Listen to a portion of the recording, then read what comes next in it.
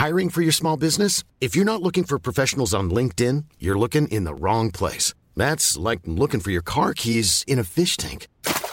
LinkedIn helps you hire professionals you can't find anywhere else, even those who aren't actively searching for a new job but might be open to the perfect role. In a given month, over 70% of LinkedIn users don't even visit other leading job sites. So start looking in the right place. With LinkedIn, you can hire professionals like a professional. Post your free job on linkedin.com/people today.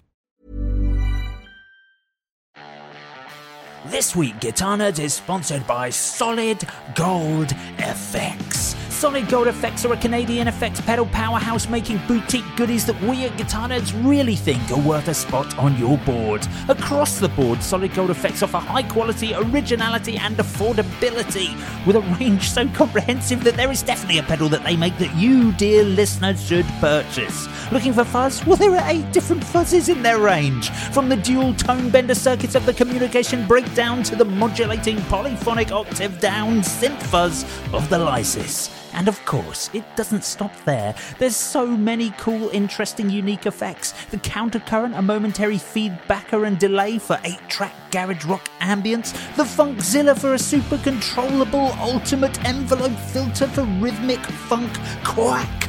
Check out solidgoldfx.com for more information on their entire line of pedals. Guitar Nerds is sponsored by Reverend Guitars, and we are very happy about that because we really love Reverend. Well-built, affordable, unique, extremely cool, retro with modern sensibilities. Recently we've had a Jetstream 390 and a Greg Koch Gristlemaster sent to us from Merchant City Music in Glasgow, and we've loved them both. The Jetstream is a gorgeous Reverend original jaggedly shaped retro offset with 3 specially voiced P90 pickups and a deliciously roasted maple neck. The Gristlemaster is an oversized T-style guitar with the incredible sounding Fishman Telly pickups, a Firebird style ramp and a tonal palette so broad you'll never need another guitar. Seriously, their range is massive. Choose from a fantastic spread of bolt-on set necks, basses and unique signature models. If you love guitars and you love this podcast, then I'm afraid you're going to need one. Check them out at reverendguitars.com.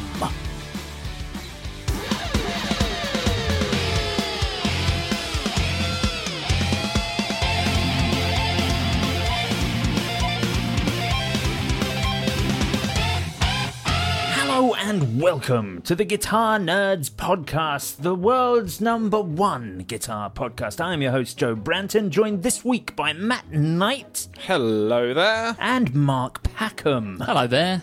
Yes, indeed. We're on the 174th episode this week of the Guitar 174th? What? 274th episode of the Guitar Do you reckon we could Nerds rerun podcast? old episodes of Guitar Nerds and do you reckon anyone would notice? I know some long-term listeners would, well, I'm sure would pick up on it, but... I don't know. Yeah, I guess... I mean, basically no Guitar Gear has been released this year, so you could just run last year's episodes and I'm sure no one would notice that much. Yeah, we'd be talking about more interesting things. No, there have actually been some great stuff that's come out this year, but it's definitely slim pickings. I was having a look through, so listener, we put together a list of all of the things released in a year so that we can decide what makes our shortlist for the Gear of the Year podcast series, and it is very short at the moment. Very short Certainly indeed. A short list. I mean, last year we did a midway point. We did a single episode of the Gear of the Year halfway point, but I'm almost not sure we need bother because we'll use up all the fodder for the Gear of the Year if we do. Yeah, definitely. Yeah. It's been slow. A few bits here and there, and I'm sure we'll talk about some cool stuff tonight. But yeah, it's definitely not been a normal year, is it? No. That's exactly. to say the least.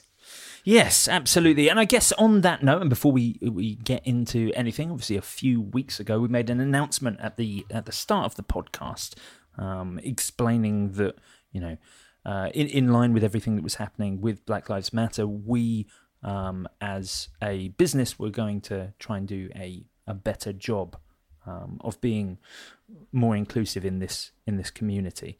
And one of the things we've decided to do is donate £150 every month to a new charity, which we think is important. Now, normally the charities are going to be directly involved in music in some way, but our first one, which we're starting from now, so for July, the charity that we'll be donating £150 to will of course be Black Lives Matter, and we thoroughly recommend, if you haven't already, that you can do that as well by visiting blacklivesmatter.com. There's plenty of information on there on what the organisation does, and of course the Black Lives Matter business isn't just there for the US, it's there for the UK and Canada as well, so it's worth taking a look at there. And I would say cause rather than business. Cause, yes, yeah, that was the wrong word. I sort of fumbled on that for a minute and then said the wrong one, but yes, visit blacklivesmatter.com and then you can donate as well. But that's where we'll be donating there this month, and then there'll be a new charity every month, which will be fantastic. If people have charities as well that they work with that are involved in,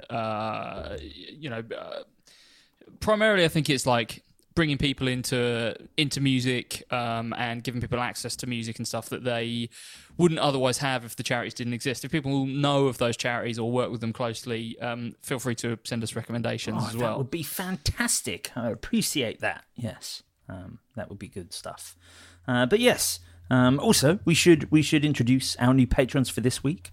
Welcome to Francois Yenny, and also to Samuel Frost, who has upgraded his listenership. So welcome, and hello again, Samuel. But I like an upgrade. I like hearing about that. There's a podcast that I listen to regularly that does a similar thing, and they read out their new patrons, but they spend a bit more time on the people that have upgraded as well, and like why they've upgraded. And yeah, it's always, that's the bit that gets me, that I always think is the nice bit. It's like, yeah, I support this thing, and it's like really cool, and I feel I can support them a bit more, and hopefully they can do more with that. And I think, that's always a nice thing to see come in. People have said, yeah, I like what you do on the Patreon. I want to put a bit more cheese behind it. Yes, absolutely. And we're super close to mod mode now, so we are. We're only $100 away from mod mode. You sent me that's really good actually, because you sent me a screenshot of that today, and I was like, because we'll talk about it in a minute, but obviously I got this Strat delivered this week, and I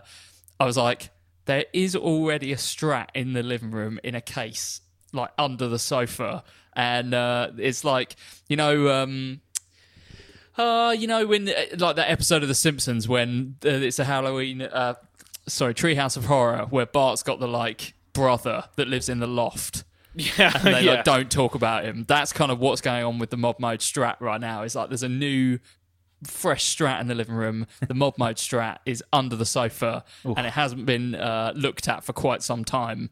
Wow. So it'll be good if we can cross the $1,500 threshold. Mod mode can happen. You can free the Strat from its place in a case under the sofa, and it can finally get the attention that it deserves. I am excited about what we're going to do with that Stratocaster. Actually, sort of, on the note of upgrades, of people upgrading, Samuel Frost also is the fellow who bought my Baja Telecaster from me a couple of months ago. So there you go.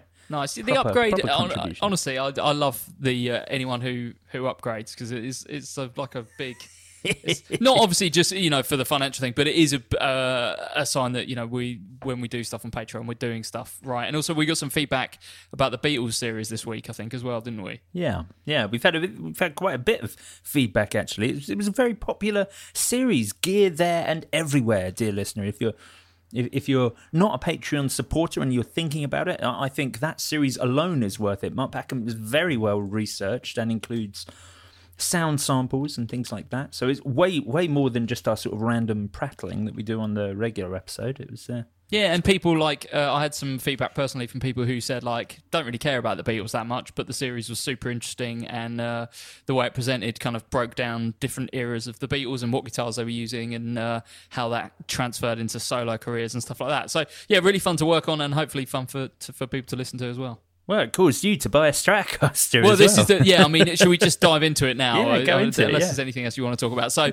yeah, I mean, I spoke a bit about it last week. After doing the Beatles thing, obviously, we know that I bought the Epiphone Casino, been after one of those for a while, and then I did something that I thought I would not do, which was buy a Strat. I tell you what, making miniseries is bad for your wallet, Mark It Packham. totally is. You buy the least amount of gear out of all of us. I know, I reckon. I know. But I'm playing more guitar, but just with everything that's going on, being indoors all the time, like now is the most I've ever played guitar. And it's also the least money that I'm spending on things that aren't guitar playing. Like, I'm not going to the football at the weekend, I'm not at the pub. So, I've got some free funds to be able to be like, okay, well, what are the things that I can do? And actually, a couple of those things I'm doing, not to labour the point, is support some more Patreon stuff because... I'm getting to the point where I'm like, I'm not spending loads of money in the pub all the time. What else can I do to support things that I really like doing or listening to or whatever? So I'm getting behind the Patreon thing. But also, I'm like, okay, well, I've got some money spare to buy some guitars for once. So it's either a sign of I've been thinking about the Beatles too much, or it's a sign of I'm getting old, because I kind of feel like once you get towards 40, you have to have a Strat. And so, I ended up buying a Strat this week. And I spoke a bit about it last week. It's a Mexican-made... I think they actually call it... Let me get the actual name of it, because it's like similar to a classic player... So, the actual name is Fender Classic Series 60 Strat Lacquer. Right, so this is exactly the same as and we've mentioned this before, but it's the same as the Jazz bass I have, which is part of the same series. Yeah, exactly that. So, I guess, like, spec-wise, they're closer to the Classic Series than they are the Classic Player, because they've got things like, the 6-bolt trem rather than the 2-point trem on Classic Players. So, they're more traditional spec. But the key thing is, obviously, they've got this nitrocellulose finish rather than the polyurethane finish that you would normally find on a guitar of this ilk, either this price point or from this particular series. So I'm loving it so far. It's thrown up a few surprises, i.e. I'd forgotten that 7.25 fretboard is much, much harder to set up than it is if you've got a 9.5-inch radius. It is harder. Or, more than that. I mean, when I first got it, the guitar actually had 11s on it, and... That's the right gauge. No, it isn't. No, 10s is the best. Yeah, What? I think there's definitely something to be said for, like, it's a point of pride to say all my guitars are strung with 11s. When it actually comes down to it, what you want from a Strat is a bit of jangle. When I first got it, it just felt really heavy. I'll tell you what it reminded me of. Matty, was it the SRVs that came with 11s? Yes, I think it was out of the box. Yeah, and like it felt like that, and that's just not what I want out of a Strat. I want the jangle or I want that top end, and the 11s just weren't doing it. So I put some 10s on there, and what I'd forgotten about, the vintage radius boards is that if they're not set up correctly, you just can't do bends on them. Trying to bend up like the top E or the B, it was just choking out all over the place. Because obviously the fretboard is more curved. It's only got like medium gauge frets on there, so there's not much distance between the top of the fret and the board itself. It was just choking out all over the place. So I had to spend quite a lot of time digging the Allen key out. Luckily, actually, I bought it. It came in the case and all the keys and stuff. So it was, because I don't have any of those tools, unfortunately. I probably should do. But yeah, I had to spend some time, playing with the saddles, making sure that there's a very delicate balance, I think, on a vintage radius board between like getting an action that feels like a modern guitar, but also not having it choke out. And I think I've kind of struck that balance roughly where it needs to be. It still sounds a little bit choky in places, but nowhere near as bad as it was. I see. Yeah, I mean, I said to you, Mark, when you said that, I was like, yeah, I sort of just like fitted those new saddles, took them off, and then just sort of did everything by eye and sort of managed to just get it how I wanted it somehow very quickly. Yeah. But I definitely know there's some tools that I should have that would probably make things much better. Yeah, you really should. You should invest in like just, a know, little cruise what tools it is set. though? What it is though, Joe, is having had the luxury of, working at, say, GAC, for example, and having someone like Graham Wheeler being able to do all your setups, just incredible tech. And then we had a really good tech at Andertons who had been there since like 1970. Those people with experience just know how to set guitars up really well. And there was another younger guy at Andertons as well who set up a few of my guitars, and it's just like there's something about a good setup that is just that you can't do yourself. I would liken it to a sandwich that you buy is always better than a sandwich you make yourself. 100%. I'm so on that. You could buy all the same ingredients. Let's say I used to go to this. Right, we're going down a food tangent now, but let's go there. So I used to go where I lived on the other side of Brighton. There used to be a really good deli that I'd go in there, and this is when I was younger and more able to consume things like this. Baguette with brie, bacon, and cranberry, and it was like the best sandwich I've ever tasted. And it got to the point where I was like, do you know what? I'm eating maybe one or two of these a week. Firstly, that's unhealthy. But secondly, it's costing me a fortune. So I'm going to buy the ingredients, and I could never, ever get to the same quality of sandwich that I'd buy from the deli. Yeah, absolutely. And I can never reach the setup that Graham sets up. Well, here's the thing. If you were making sort of a brie, bacon, and cranberry sandwich every day, you probably would.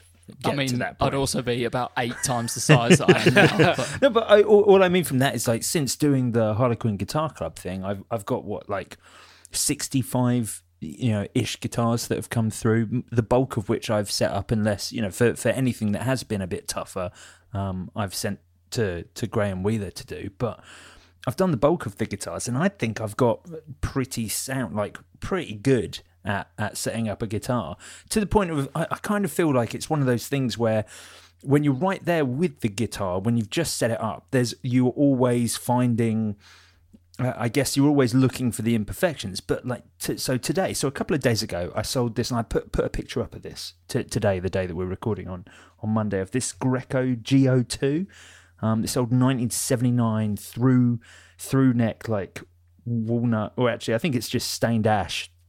Brown double humbucker, sort of late 70s. It's an absolute sort of late 70s guitar. But I sold one of those, and I probably set that up 6 months ago. So I got it out of the case to give it a check over before I posted it out. Absolutely incredibly set up. Like that guitar was fantastic. I mean, this is, obviously part guitar as well, but I was like, did Graham do this one? And I sort of had a little look. I was like, oh no, this was me. Oh, I'm pretty impressed with this. Surprised this is by very your own good. work. Yeah. Well, it's interesting because I think part of the kind of setup thing, or getting guitars out 6 months after you set them up, probably leads into the most divisive post that we've had on the Facebook group for a while, which was my post of some fast fret. Oh yeah, with everyone going, I love it, because or I it's hate snake oil, Mark No, Packham. it's not. You. Oh my goodness! I'm all Can about you the not fast play fret. guitar Do you know without lube on your strings? It's not for that. It's cleaning No, them. no, I know. But it's interesting because I got fast fret. When I bought my first guitar, they were like, here's all the things, here's all the add-ons that you need: gig bag, strap, cable, fast fret. And I sort of just I'd probably just put it on, loads of it, never really wipe it off, and be like, oh, strings always feel like horrible and greasy. But then I was like, after I did all the string changes a couple of weeks ago, and I was like, damn, I haven't changed my strings for like 4 or 5 months. I was like, I'm going to get some fast fret and just give it a go. When I finished playing, just one wipe of the fast fret and then wipe it off. And every time I've picked up the guitar since then, I'm like, it feels like a brand new set of strings. I'm like, how have I not been using this?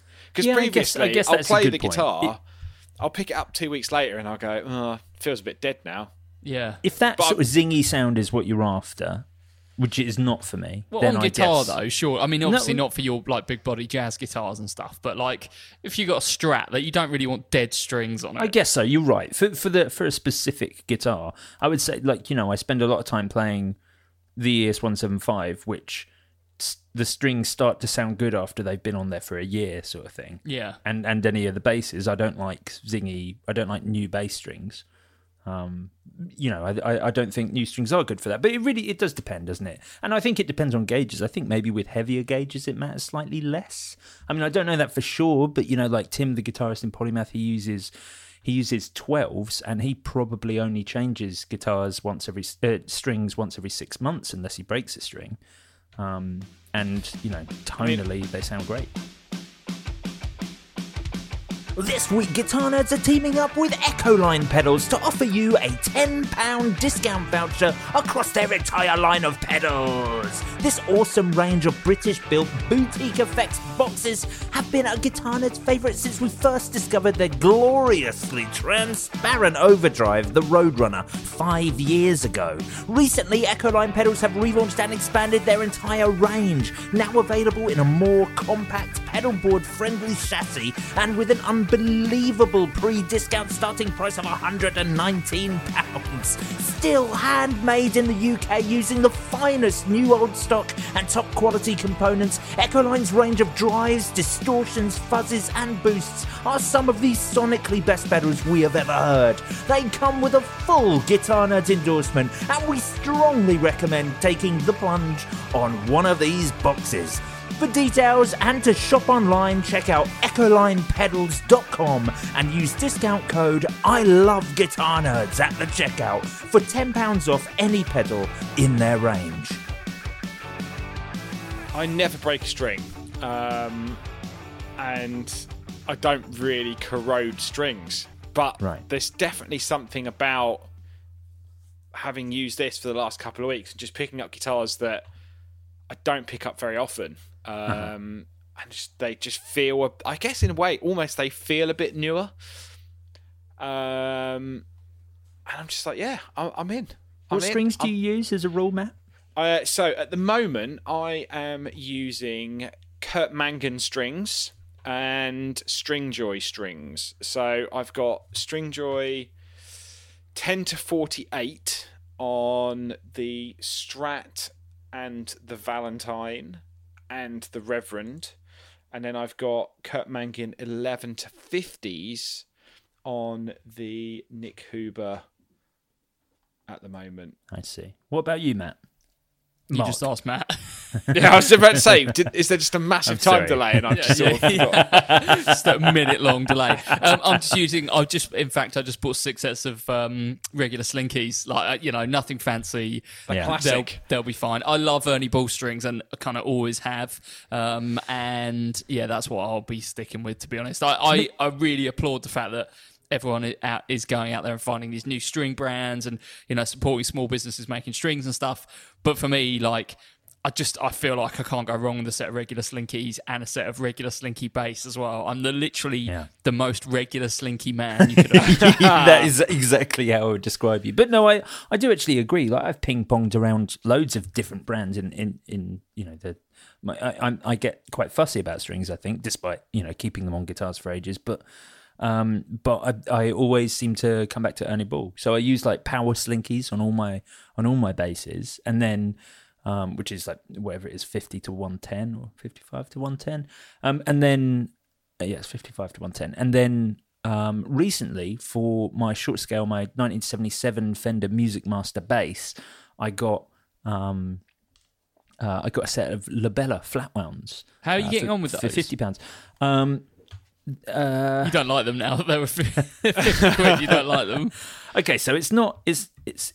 So I think it depends what you want from a flat wound string, and I think I am a sort of a slight quandary to myself in that I love the idea of all things like the old ways are the best ways. I like nice shoes and watches and old guitars and Hillman Imp Singer chamois. I like old stuff. And so the Labellas, made exactly as Fender made their strings in 1954, to the same recipe, as it were. That's a big selling point for those £50 a set. Really fantastic for that one tone, which is great, which is obviously what those strings are for. This is me, not the strings. But the thing is, Ernie Ball do flat wounds, which are designed to feel like flats, but sound somewhere in between flats and rounds.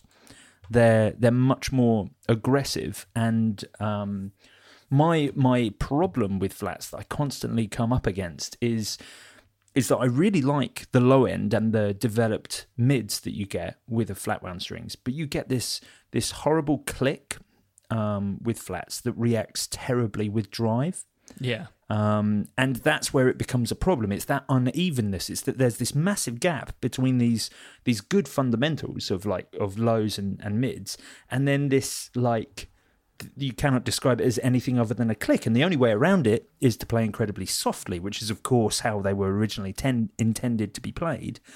But that doesn't especially suit me. So I have found that because the Ernie Ball flat rounds are slightly more aggressive, they actually suit a modern playing style very well. Yeah. Those labellas are fantastic, and they would be great were I actually doing what I like to pretend, what I do. Being a good bass player. Yeah, exactly. If I was doing Rolling Stone covers or something like that, then they would be perfect. But the fact is, I'm not. I'm playing sort of more modern, like proggy stuff, and for that, they're not incredibly well suited. So, yeah, so I don't really know what to do with those. I'm loath to take them off. They cost me £50. That is the downside to buying the artisan strings. Yeah, the old school trick: take them off, boil them. Yeah, and you don't need to do that. You don't need to do that with flats. They'll just keep, because I put tape rounds on a P bass recently. Yeah, and they're obviously completely fantastic. The problem with tape rounds is just that they're so low tension, and that's not especially mine. But they sound fantastic though. Tape rounds, wonderful. I had a Burns bass at one point. I had tape wound strings on it. Oh yeah, that's super cool. That is very cool. Can you get tape wound strings for guitars? Yeah, yes. Definitely. You get they're like jazz sets, aren't they? That they often say. Stupid, ridiculous jazzer sets that are like. I might get some flats for my ES175. Omar Rodriguez Lopez played flat round 13s on his 19 fret Ibanez single cut. I'm surprised to snap in half. Oh well, the neck was as deep as the body. Ridiculous. Yeah. Ridiculous. Before we move off the blue Strat, by the way, I just wanted to. Sorry. Yeah. I pose a question for you and potentially the listeners as well. So, this guitar, obviously, I don't really play guitar out and about. I'm a bass player if I'm going to do gigs, and we know that I've got the best bass ever made, so I don't need to do anything with that. But. So, the quandary that I've got is, the reason I bought the one with the nitro finish is that, I want it to look a bit more authentic, a bit older. I tend to find things with the polyurethane finish, they just stay looking brand new, no matter kind of how badly you treat them. I mean, actually, my bass has got a poly finish, and it doesn't look new, certainly, but the way that those things, the way the finish on those things distress is that they sort of like flake off in big chunks if you hit them, whereas obviously a nitro finish has got that softer finish to it. If you ding it puts a nice little ding in the thing, and it's some nice kind of battle scars rather than my bass that is just looks like it's falling apart. So my quandary is, I think that having it around the house and just playing it around the house, the finish is going to start to look a bit older, and that's nice. I might knock it take it off the stand or whatever, and that's kind of what I want. The thing that isn't going to age, because the thing that does require you to sort of like take it out, put it under stage lights, and play it when you're a bit sweaty and stuff, is the hardware. So I was thinking, how do we feel about switching out the hardware, i.e. the plastic hardware, and potentially the bridge and the tuners, for something that's pre-aged? And I was doing a bit of research on it, and I found this company called Charles Guitars, who are based in the UK, charlesguitars.co.uk, who I'd never heard of before, and they do some really good looking, primarily I'm looking at them for the plastic hardware, so the scratch plate, the knobs, the trem arm tip, and the pickup covers. And they basically, for £100, and the backplate, for £100, you can basically get a full set of Strat plastic hardware that's pre-aged, that looks really authentic. But it's like, I'm not against relics in any way. But buying like a not relic and then putting relic hardware on it, is that like buying a pair of pre-distressed jeans? I'm going to level with you. I am surprised that I'm hearing you suggests this. Well, this... I mean, basically, I'd love a relic Strat, but there's absolutely no way I'd be ever be able to afford one. So I'm kind of going down this route of like, the Mexican Nitro guitar is about as close as I can think of to that. But obviously, it's pristine. It's not like they do a relic version. I mean, I know they did the Road Warns down the line. I never really got on with those, to be honest. So I kind of like what I've got now, but I just don't want it to look, fresh. Do you know what I mean? Yeah. I mean, I would do it. I think I would be surprised if you do it, because I think it might be a little bit too posery for you. I think of you as being quite authentic with these things, but yeah. I think it would look fantastic. But I'm like that with my bass, because like my bass has gone through some proper wars. It's like it ended up under the stage at one point. It's done. I don't know off the top of my head. 500 or 600 gigs, something like that. Yeah.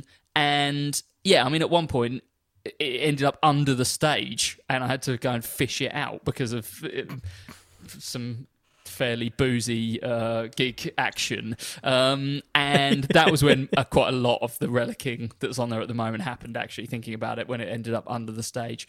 But like the guitars that I've got aren't gonna go like that. The Les Paul Junior is starting to look a bit like that, firstly because an old guitarist that I played with used to use that guitar, and so that got kind of like a lot of gig action, but also I've had it for a very long time. It's 18 years old, something like that. Really? Yeah, 2002 that I got that guitar. So that started to go like that, and that is by far the coolest looking guitar that I've got. The Casino is just a poly finish, so that's never going to end up looking like that. I just kind of feel like I've got a bit of an opportunity with this guitar to make something that looks kind of authentic, and not as kind of shiny as it is now. Yeah. Yeah, I think it's a good idea. I think it'd be cool. It'd be a good experiment as well. Like it's not something that we've done before, I don't think. It's Actually, kind of... Sorry, go on. No, you go. I was just going to say, I think just overall with that guitar, we almost haven't spent enough time talking about the fact that this is, I think, maybe a massively underrated line of Fender guitars, the lacquer finish ones, because of course, that the Jazz Bass for me is one of few guitars that has survived. One of only two that has survived as long in my collection as it has. And I think the same, with this Strat, they are just, you're getting a sort of a lack of finished Fender that, for all intents and purposes, is absolutely, perfect. Like that is as good a Fender as you can get, not out of the custom shop. One question, yes. The pickups. Yes. What do you think about the pickups? They would be the next thing that I would do, I think. Because that was the immediate thing that I noticed with my Jazz Bass, is that the pickups were very weak. Yeah, I thought tonally they weren't fantastic, and they were I've changed them probably 3 times now in that bass. This episode of Guitar Nerds is brought to you by Shergold Guitars and their latest electric guitar, the Provocateur. Celebrated by Total Guitar Magazine as one of the most refined single cuts on the market, with endlessly satisfying playability and a flawless set of tones. The Shergold Provocateur combines remarkable specification with a retro vibe through a unique and bona fide rock guitar. From the brand that once powered the likes of Joy Division and is now championed by modern guitar pioneers and So I Watch You From Afar and many others, comes a fresh and exciting range of electric guitars. Designed by legendary British guitar luthier Patrick James Eggle and featuring a roasted mahogany neck and a solid mahogany body loaded with USA-made Seymour Duncan pickups, it's easy to see why Guitarist Magazine officially voted the Provocateur one of the best electrics of 2019. You can find your nearest Shergold dealer at shergoldguitars.com. And if you're not in the UK, don't fear. Many UK-based Shergold dealers have super awesome international shipping options to guarantee your Shergold will make it to you in the most far-flung of places. Proudly stand out from the crowd and discover yours today at shergoldguitars.com. Shergold Guitars. Be your own original.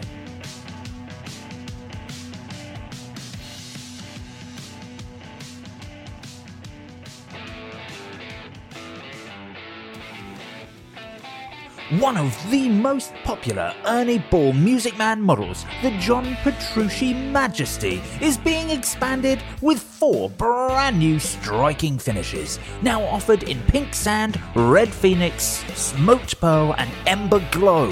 The 2020 Majesty features a lightweight Akume body, signature DiMarzio Rainmaker and Dreamcatcher pickups, and an onboard piezo bridge system that gives the guitar a focused and highly versatile palette of tones. Head to music-man.com to learn more.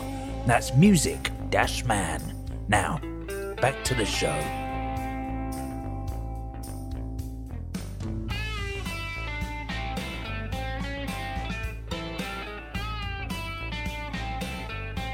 So, I mean, I think so a couple of things on that. Yes, firstly, when I plugged them in, I haven't been massively impressed, to be honest. I think, it might take a little, if I get a set of nice bare knuckles or something that I could put in there, I think it would Why make bare knuckles? Why would you go for Well, bare knuckles? to be honest, actually, I just picked that name off the top of my head, but, another brand of pickups and something with a bit more of a kind of authentic feel to it. So yes, I think a pickup upgrade will be good, but it's like, how much do I actually want to spend on this guitar, considering that most of the time I'm sat in the living room, I don't plug into an amp. Do I want to get the pickups? I don't know. Like, if it becomes... So I've got some recording to do, and if I end up using the Strat for that, then I might think, okay, this has served me well for this recording, but it needs an upgrade on the pickups. To be honest, at the moment, I'm really content with it sat in the living room. If it looks a bit nicer, happy with that. It plays great already, and for now, because I'm not plugging it in very much, those are the two things that matter, and the pickup upgrade can come down the line. Yeah, I guess so. It's interesting because I've with all this Strat talk, obviously I've already got a Strat, but I'm like, maybe I want to change the pickups in my Strat, and it's something I've been considering. What would you go for? Who's It's interesting actually, because I really love the Sunbear pickups that Sunbear, fantastic. that went in my Nick Huber. I'm a big fan of that pedal show, and Mick's been doing a bunch of stuff changing Strat pickups, and they keep talking about these Ron Ellis pickups, who is a pickup builder who I've not really heard much about. Don't think he has a website. I think he's one of those people you just have to order through Facebook. That's pretty There was a set on Reverb that was like 500 quid. Wow. And I'm like, don't know if I want to go that far. Thing is, I don't hate the sound of the guitar, but I just always assumed you'd go for lace sensors. Yeah, well, I can't. There's a limit. I love lace sensors, but if I put lace sensors in an 80s Japanese Paisley Strat, I think that is definitely crossing the line. But I think what I realised was I prefer the feel of a maple board guitar, right? But I want the sound of a rosewood board Strat. Okay. Oh, that's so really specific, man. I know. I get super dark pickups for that. Yeah, so I want boomy, bassy pickups. But I still want the feel of my maple board. What about the Creamery? Would you consider? Yeah, again, great pickups. I think the Creamery make absolutely fantastic pickups. I'm sort of open to ideas. If anyone in the group listens to this, and wants to put listeners, if you're not already there, join the Facebook group, facebook.com/groups/Guitar Nerds Forum. Join the group and give Matt advice on his pickup and situation. Me as well, because I probably will end up changing the pickups down the line. And for me, I just want something that sounds a bit richer than the bog standard pickups that are in there, because they're fine, and they're fine. The Mexican stuff is fine, but there certainly is a jump up when you think about getting some boutique handmade pickups. You will notice a difference.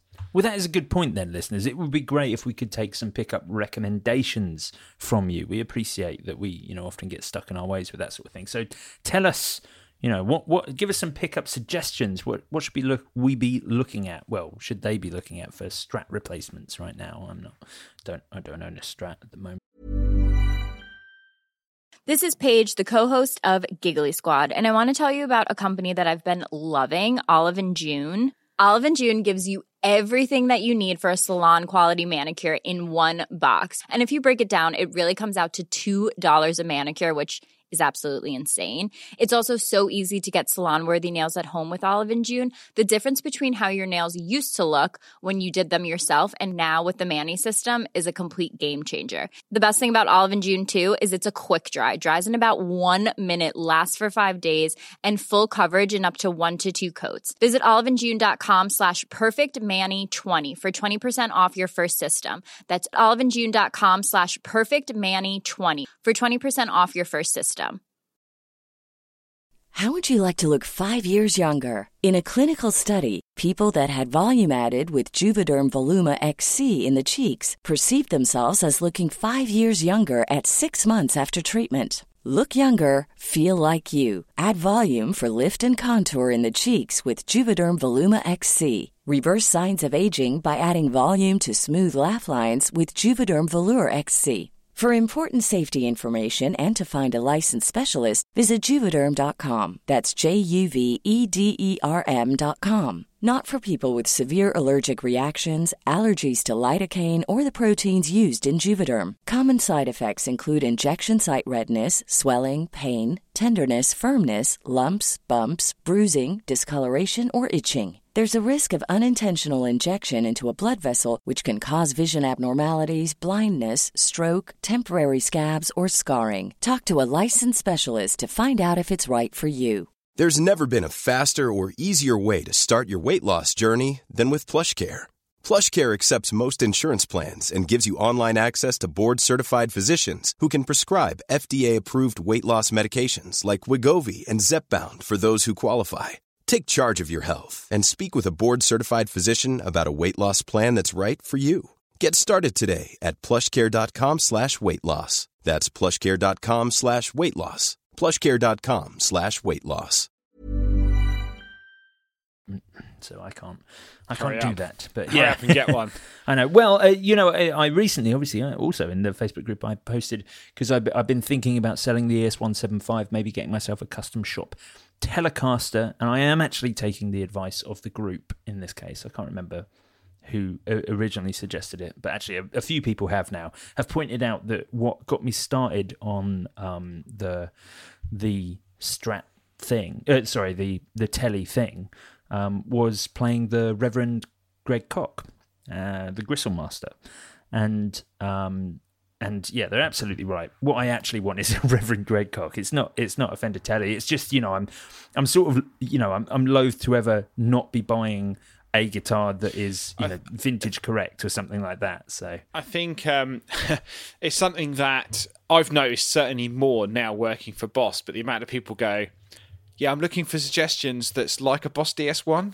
Yeah. It's like, but I want to spend £100. I'm like, if you want something that sounds like a DS1, why don't you just buy a DS1? Yeah. And I think, unfortunately, I think that's just the nature of the guitar world. I think, there's so many choices, but also, people can feel judged by what choice they make when you shouldn't. You should be able to buy and own whatever gear you want. For me, with the pickup situation, I might end up going for like a set of Fender custom shop pickups if they're the right thing. I don't really care about it, what name is on there. I just want to get the right thing. And in your situation, Matt, it's like, if a DS1 is the right thing, just get a DS1. Yeah, absolutely. And I think, having built boards in the past, you're always like, oh, should I put that many Boss pedals on there? Like, well, yeah, obviously they're the best, but I think a lot of people go, oh, kind of want to. I've got a space on my pedal board. One that always makes me laugh is I've got X size space on my pedal board. I want something that's like this. I'm like, why don't you just get the one that is the one you want? Always amazes me. I tell you what, Matt. Like when it comes to you're absolutely right. Both of you are absolutely right when we're talking about sort of what the guitar world tends to want, and everyone wanting an original version of something that kind of already exists. And certainly the lockdown has given me a lot of time to spend on my pedal boards as well. Even though I haven't been able to use them in a gigging or rehearsing situation. And I've built some fantastic boards that basically compromise of sometimes I'm like, I want this board to be, I want this to be an Instagram board, like I want it to really, part of you, I think subconsciously is like, I want this to look like a board that makes it look like I know what I'm doing, so I'm looking at all the cool boutique expensive brands and I want to make this board of really sort of, connoisseur stuff. That's what I want it to be. But when I actually gig, when I actually try and make something functional for what I do, and this is the other board I've ended up with. My board is a Boss MS3 with a Boss, what was the green bass compressor called? BC1X? BC1X. The so the BC1X, their multi-band compressor. The BB1X, their sort of drive preamp, which I use as a drive, and a VB2W. And it's those three pedals and an MS3 to switch between those three pedals.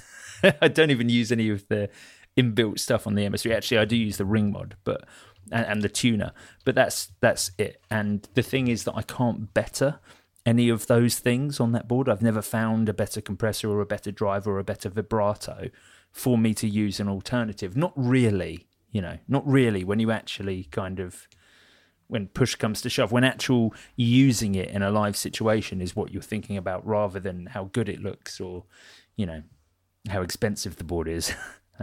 Having said that, I am probably just going to buy some aged plastic hardware for my Strat because I'm thinking about how good it looks for me in my living room. No one is ever going to see it because I'm not going to gig that guitar. Yeah, yeah. Well, none of us are going to be gigging anything for a long time. Sure. But yes. So anyway, I have come to the absolute conclusion that I am going to get a Reverend Greatcock because I have not felt inspired by a guitar as much as that in a long, long time. Like that really, I feel like that guitar's made me a better guitar player, and I am well less fussed about what guitars I own because I'm, predominantly a bass player. But that Greatcock has really made me care about guitar, more so than I normally am, where I'm happy to flip between whatever. So I'm going to get one. I just need to decide between Blucifer and Pal Yellow.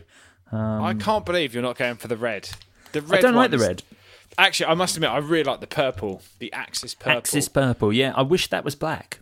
I can't get behind purple. I think they do.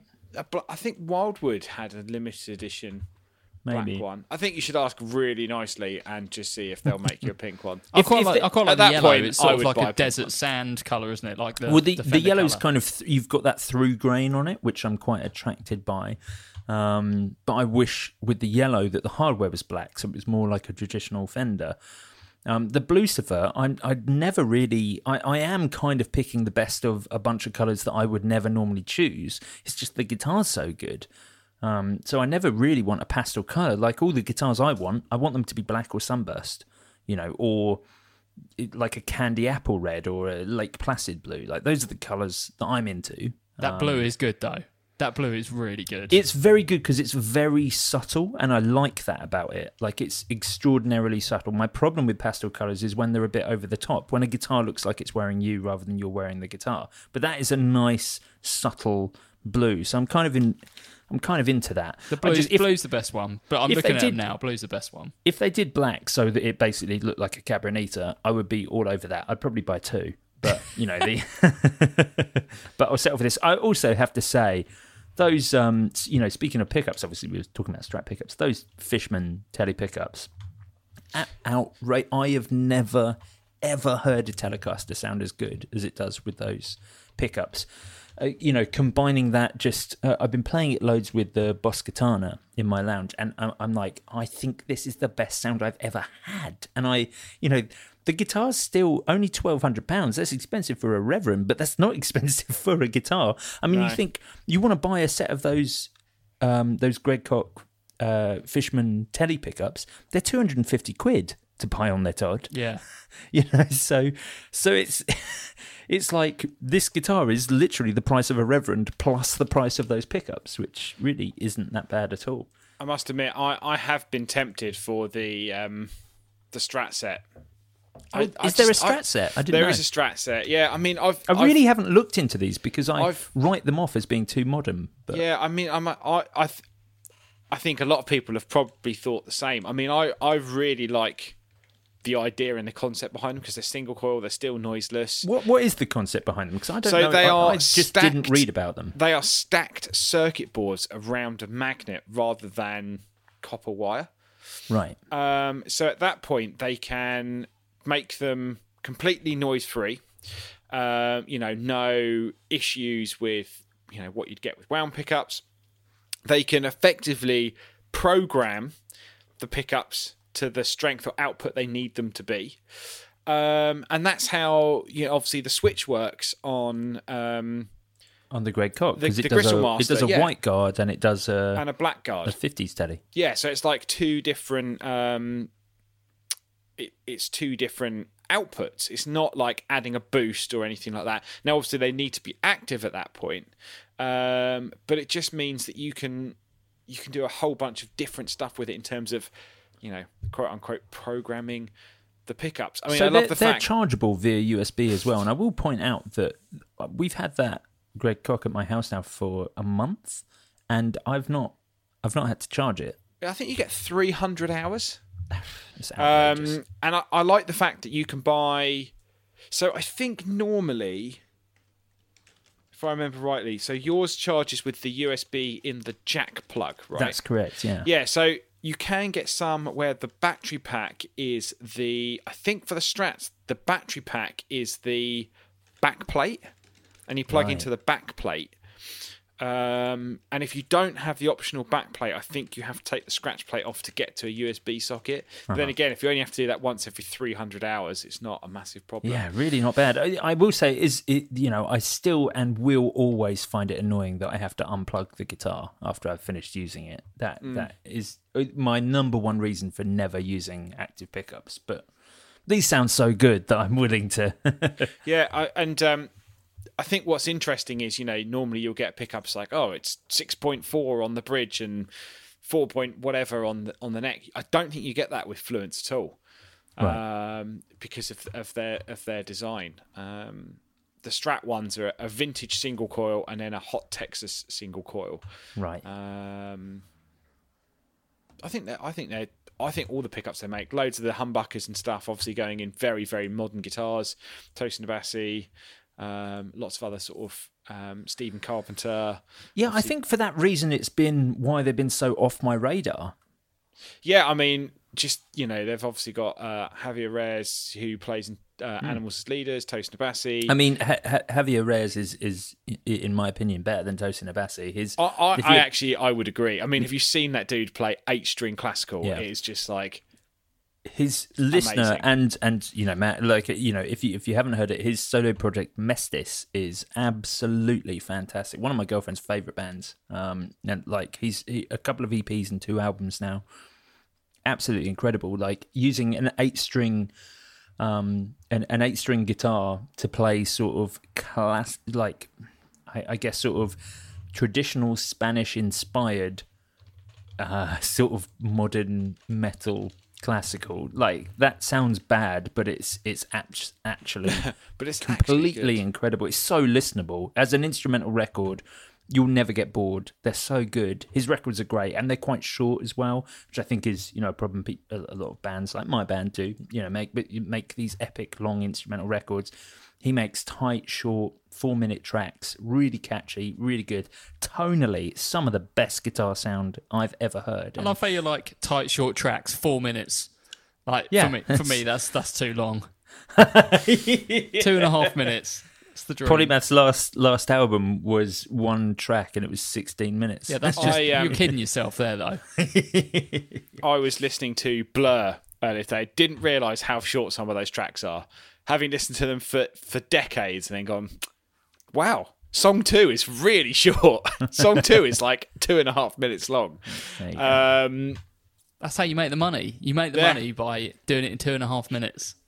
Yeah, exactly. Well, here's the thing. Yeah, that like 1-track record we made is going to get only 1 play for that record on Spotify, as opposed to whatever 8 or 12 for anyone I can't else. imagine you're going to pick up much radio play on that one. I've got to admit. We were asked to. The first thing the label did was ask us to make a sort of radio edit, and we were listening through, and we were like, there aren't any sections that go on for less than 3 minutes, so we basically have to submit one riff going round and round with like a little development. I'm guessing the label weren't too happy with that. No, well, I mean, we're obviously a terrible band when it comes to sort of commercialness. I intend to change that. I'm bored with being so So progressive, so ahead of everyone else. So just I'm pop gonna songs take a all few the way now. Yeah, that's it. Yeah, that's all I care about. Nothing else. Well, yeah, that's it. That's all I care about. Watched Hamilton the other night. Right. Now all I want to make is like musical hip hop. I can imagine you doing a musical. I've got to admit, Guitar Space Nerds a opera. musical.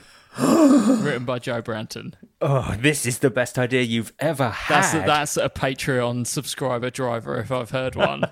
Sign up to hear Guitar Nerds the musical. $2,500. Have you ever heard the Bartelli, the greatest guitar that you'll hear? Yeah, I'll tell you what, when we should maybe set a goal of $3,000, like double what Mod Mode is, and we'll produce Guitar Nerds the musical. Guitar Nerds the musical, yeah, and I'll completely produce it as well. We'll have I'll even hire a theatre. It'll be amazing. I think it might be some time before we can be in a theatre, and it may also be some time before we get to that goal. So, well, exactly. That's what I'm thinking. At least something to aim for after Mod Mode. Right. Yeah. 100%. Now, moving on to some other things. We've we've just been prattling on. We've covered absolutely nothing. And we're 46 minutes in. I know. Anyway, I do want to briefly mention, which was something I wanted to mention at the start, and this is still technically the start. So yes, listen out, dear listener, for this week's Friday special. A rather special one this week for me and Matt, because we got to talk to Katie Tunstall. The most famous person that we've had. Sorry? Actually, I said, is that the most famous person we've ever had? I don't know, probably. Well, it's sort of outside of, being... We don't really ever do bands or musicians, whilst it was always something we wanted to do, and we do have some lined up for the rest of the year. The bulk of kind of what we've done have been guitar, luthiers, pedal builders, things like that. So this was, one of the first musicians we've done, but the woman who essentially invented looping in popular music was incredible to get on the podcast. So yeah, I mean, one of my favourite podcasts we've ever done. I think she just had so many stories and was just brilliant. And I think she even said it was nice for her to actually talk about some guitars for a change. But I mean, yeah, just amazing. Yeah. I think her first record sold like 4 or 5 million copies. Yeah. I mean, imagine having that as a trophy, as a medal for your life. It's like, I've sold 4 million records. Yeah. And we'll obviously cover it on the episode, but just the fact that really the thing that broke her into the wider community was her performance on Jools Holland. I watched that for the first time the other day. Obviously, I'd heard about it as being this kind of legendary thing, and I wasn't really much of a kind of Jools Holland watcher.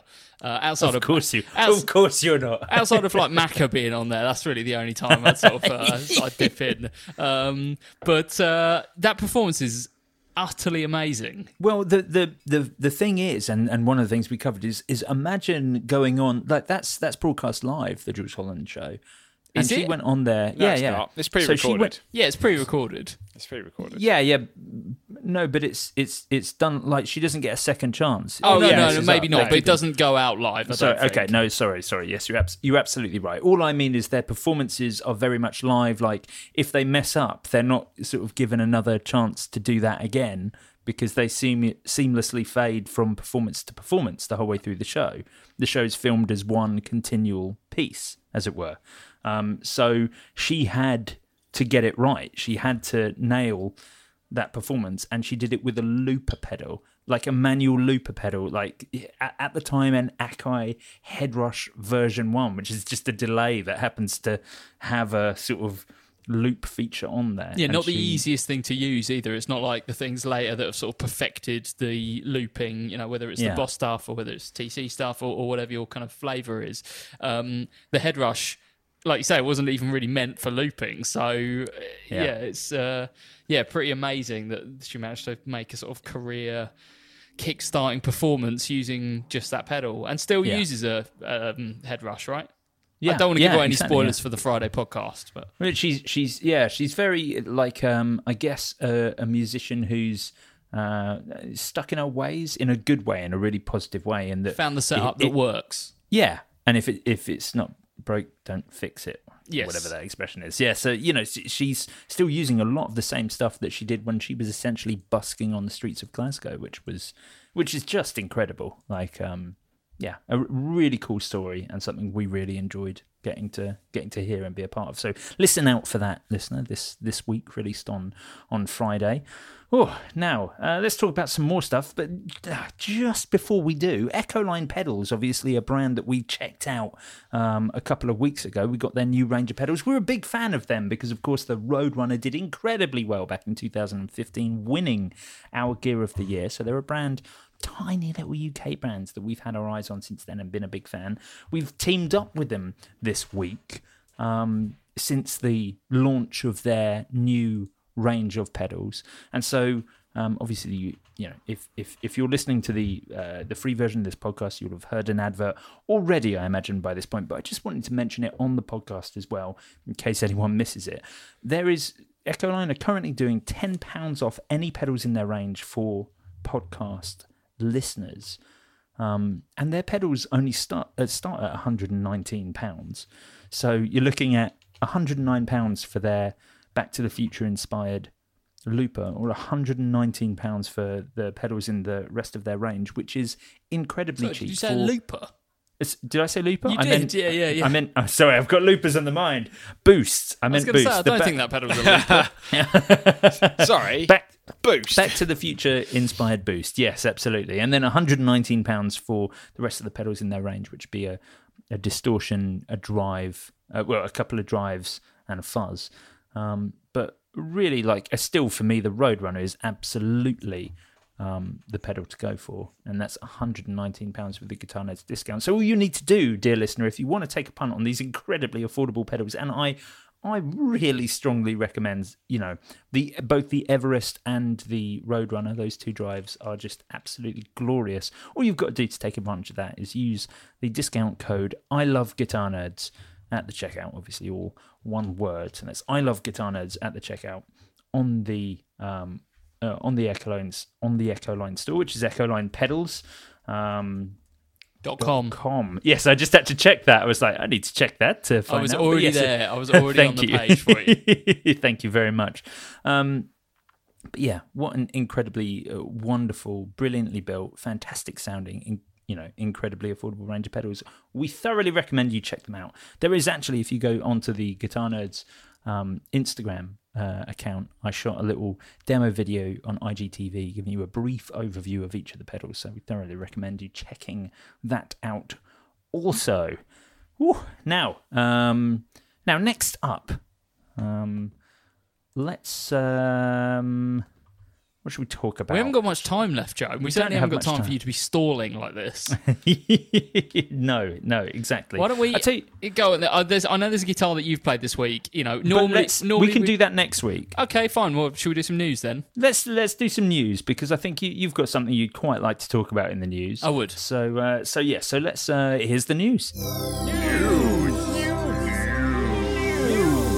First up, Packham, why don't you tell us about Charvel? Yeah, so two new models from Charvel guitars. The main reason I want to talk about this is the first one is incredibly cool. So, first one is how do they actually call it? It's the signature model for Henrik Danhage, I assume his name is, or Danhaji, from a band called Evergrey. And they are like, I looked it up. I guess I'm going to Google it again. 1 second, just see what the official their progressive metal from Sweden is essentially the tagline. And so the official title of the guitar is the Henrik Danhage. I'm going with limited edition signature Pro Mod SoCal Style 1. Please, Henrik, if you're listening, please do. Email in and tell me that I'm an idiot for mispronouncing your name, or any of our listeners. Feel free to do that as well. Dan Hage. Yeah, Dan indeed. Haig. Dan Haig. Yeah, maybe it's Dan Haig. Henrik Dan Haig, limited edition, signature, Pro Mod, SoCal Style 1. What it is essentially a kind of Strat style guitar, reverse headstock, kind of classic Charvel reverse headstock. The key thing is that it's relicked, and the relicking is very, very tastefully done. It's so good. So it's in I guess it reminds me of a kind of like, it's sort of inspired by a Jimi Hendrix Strat, I guess. You know, it's a like Olympic white that's been relic back. You got the reverse headstock, but it's got crucially the Charvel neck, so it's that kind of almost that matte finish that they have, you know, almost like the kind of roasted necks, but it's like a relict maple neck. And then it keeps it really simple for the rest of the features on the guitar. So humbucker in the bridge, Strat single coil in the neck, one volume control, which is a push-push, so that switches between the humbucker and the neck single coil, and then a Floyd trem on there. It's a compound radius board as well, 12. The volume controls in like the last tone position. Yeah, scratch plate it is well. indeed. It's like the furthest away from where the Strat controls normally are. So yeah, it just looks really cool and a nice kind of, you know, for I kind of like this sort of style of Super Strat, which is basically like a modded Strat. That's what I It's feel. like a parts caster. Yeah, totally. And I guess, you know, that's what Charvel started out with, I guess, is like making traditional Super Strats, so taking Strats and sort of souping them up. That's, for a metal guitar, that's much more my kind of flavour than something like, you know, an RG or something like that. You know, they definitely have a time and a place, but I much prefer a more traditional Super Strat, and this is definitely one of those with some really neat little features. The other guitar they've announced, I would say, is much more down a kind of traditional Super Strat vibe. This is the Pro Mod Sandemus Style 1 HHFRE Ash in neon pink ash. This is basically their Sandemus Style 1, 2 humbuckers, Floyd Rose trem. I think it's an ebony board. Ebony, compound radius ebony board. But the key thing is it's a sandblasted body. So what they have done with this guitar is, it's kind of like finished in this neon pink ash colour, sandblasted back, so you get all the kind of textures and stuff in the wood. And that is also matched with a pair of neon pink humbuckers as well. I can't get behind this. No, it's not for me. This wouldn't be the one I'd go for. I'm much more of a fan of the previous one. I think I can't get behind sandblasted. I can, but the top needs to be really well matched or one piece. Yeah, so I think the problem with the image they've gone there is it's very clearly two different pieces of wood. Yeah, and you know, I quite liked it on some of the stuff Fender were doing a little while ago with I think there's some tellies and they did the P-basses. tellies, Strats, P's and J's, Yeah. all with sandblasted blue and sandblasted red. I really like them. In particular, the P-Bass and the Telly actually obviously worked really well because I think they complement guitars that are really simple, you know, really simple setups. Like the P-Bass obviously is super simple, the Telly's super simple, and it just adds like another texture, literally adds another texture to the guitar. So I like those. This one for me is a bit too full-on looking, and like Matt says, I think if it was like one piece of wood it might be nicer, but yeah, for me you know, I think people will like this and there's definitely a market for this, but the one for me really is this, the signature model. Is just a really cool looking guitar. Really surprising pair of guitars for Charvel to put out. In a way, I kind of feel like that company's been being quite safe recently. So to see a heavy relic sort of hark back to 80s Partcasters, and you know, I don't know, I don't even know what to call the sandblasted one, but you know, they're both really strange. I like everything that Charvel do, really. Oh, me too. Like, in general, they're a great company. Yeah, I mean, just having a look at, like, I'm on their website now and just having a look at them, and I'm like, do you know what? These guitars aren't for me. You know, I'm much more of a traditionalist. But if I was going to buy like a Super Strat, Charvel would probably be where I'd go, to be honest, because you know, in terms of the body shape, they're very close to a sort of traditional Strat. They're not too pointy, but just some of the features, like I really like the trem that they put on the DKs. You know, I like the lot of the pickup selection they've gone for. And to be honest, you know, even if I did want to go down the sort of Floyd route or something like the SoCal guitars, like I said, they look like old Strats that have had a Floyd fitted, which is essentially what I would want. yeah.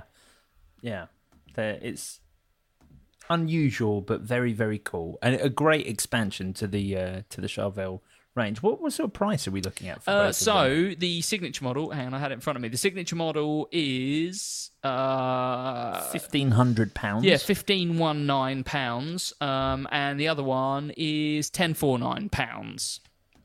Very, very kind of in line, I guess, with Charvel's standard sort of pricing on things. Yeah, definitely. Very cool indeed. Matt Knight. Yes. I want to talk about Glagla. Yes, me too. And actually, interesting, we were talking earlier about Ecoline, a brand that seemingly disappeared and then came back. And I can't remember if I mentioned it on the podcast. Maybe I put it in the Facebook group. I was sold a bunch of stuff, about lockdown timing, and was like, right, I'm going to go and buy a Galal Devices Pralines, because I really like that sort of multi-stage sort of envelope phaser. Couldn't be found. No Facebook page, no website, no mention of them. Just disappeared off the face of the earth. And then all of a sudden, last week, they've announced a brand new pedal, and they are back. They decided to basically take a break. They had some problems because of the global crisis. They've got a bunch of new stuff coming. They're still shipping, they're still making, and they've announced this brand new pedal. So you can still buy the Pralines. You can still buy, now I'm going to butcher the name of this, the Mutard Extra Forte, which is their they're basically their PPL synth. So I think Jay last week or week before talked about the arcade machine. This is the super mega version of that in some sense. Basically just a crazy multi-harmonizer. So both those are still available, actually at better pricing than they were before by the looks of it. But their new pedal is the Stake. So they are following along the same lines as their previous pedals. Amazing, massive boxes. These are not pedalboard practical or friendly. I kind of like that. This is going back to those sort of days of love tone pedals and just pedals being ridiculous because they can be. It is a multi-filter, multi-distortion drive pedal. So you've basically got two different distortion modes, one of which does soft, hard or square clipping alongside -1, -2 or +1 octaves. You can obviously then adjust the gain and level, and then distortion 2 has soft or hard or square clipping alongside -1 octave, -2 octaves or a ring modulator. You can then add in an LFO control over that, so you've got up-down LFO or expression control, which can then be enveloped or not. You've then got 4 different filters, all of which have a peak control, a modulation control, and a frequency control. Just a ridiculous soundscape in a pedal. I can't believe how big this pedal is. It's ridiculous. I love it, and I want one. I think the only downside... There's no downside. No, there is no downside. Actually, just a shout out to Stefan Carlson, who runs Guitar Pedal X. He's put it together. He's got an amazing sort of blog that covers a bunch of new stuff, loads of more in-depth information than press releases often give. And the only downside he can see is the fact that there's no presets. So in a time where you've got things like Chase Bliss Brothers or Boss OD200 or whatever similar drive where you can save a bunch of presets, you can't do that on this. This is a kind of studio device for tweaking, creating crazy sounds. If you're spending €400 on a pedal, you necessarily don't want to just have one sound and a set and forget. So I think that might be the only downside. I think they look fantastic. I love the way they're shooting the videos. I'm glad to see they're back. And I might now order their phaser, because I think the Pralines phaser is one of the best sounding phasers I have heard. We should definitely try and get some more of these on the podcast. I need to get this Stake. This looks absolutely fantastic. Also, not only that, just gone on their Instagram, second picture, Stake, Bootsy Collins. What more do you need? What, is he Best playing bass one? player ever. Yeah, he's got one. Nice. Loves it. Nice. Gotta love Bootsy Collins. So yeah, and this is the kind of ridiculous pedal that he would play. I think the only one actually I've noticed that's not on their website is the Rendezvous, which was their multi-stage phaser and ring modulator.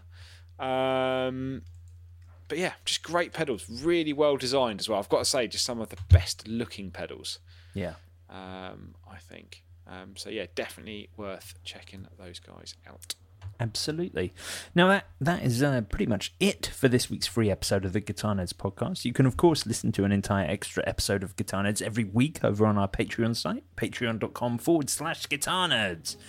You can also find that in the description of this podcast. Now, this week is the last episode of the 1979 Club, which has been my solo podcast where I've been talking about all my favourite guitars. Talking about the year you were born. Yes. No. I have been talking about all the best guitars predating 1979, so cool retro guitars. And I've been specifically talking about guitars that you can purchase at the moment from various pre-owned places, with kind of an accidental, a special focus on more affordable vintage guitars, because I think vintage guitars are often viewed as being unachievable, whereas they are absolutely achievable, and all those wonderful, weird, not staying in tune, crooked neck things about them are actually the things that make them fantastic, which is why we should all play vintage guitars much more. Anyway, you can become a Patreon supporter for as little as $1 a month. $1 a month gets you the podcast ad-free and early every week. At the $5 tier, you can enjoy the entire extra episode, plus access to our back catalogue of mini-series. And at the $10 tier, you can become an executive producer and enjoy all those benefits, plus the prestigious honour of having your name sung in the podcast song at the end of every episode. You can follow us on all the major social platforms with @Guitar Nerds, and join us on the Facebook group at facebook.com/groups/Guitar Nerds Forum. Thanks very much for tuning in. We'll be back next week with more of this guitar nerdery. Farewell. Bye-bye. Bye.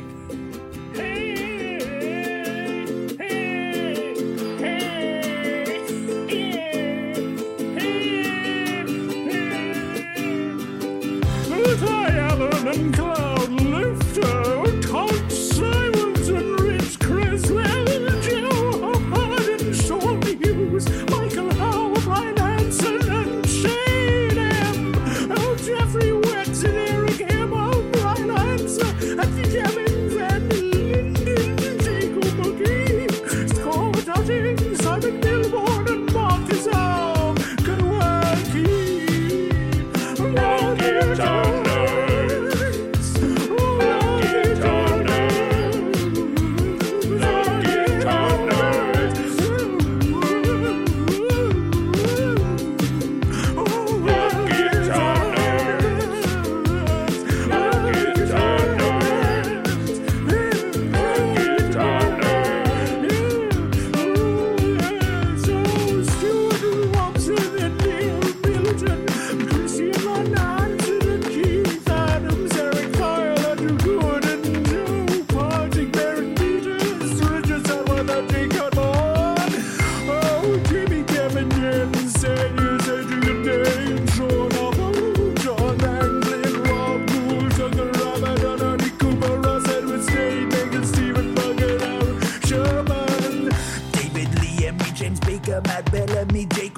Kennedy, Blake Wyland, Christina Lopez, Hansen, Derek Rich, Rob Norrick, Steve Buckle, and JD Short, Robin Smith, Brad Page, Andy McKenzie, Scott O'Brien, Paul Corrick, and Will Claret, Bull Grabbit.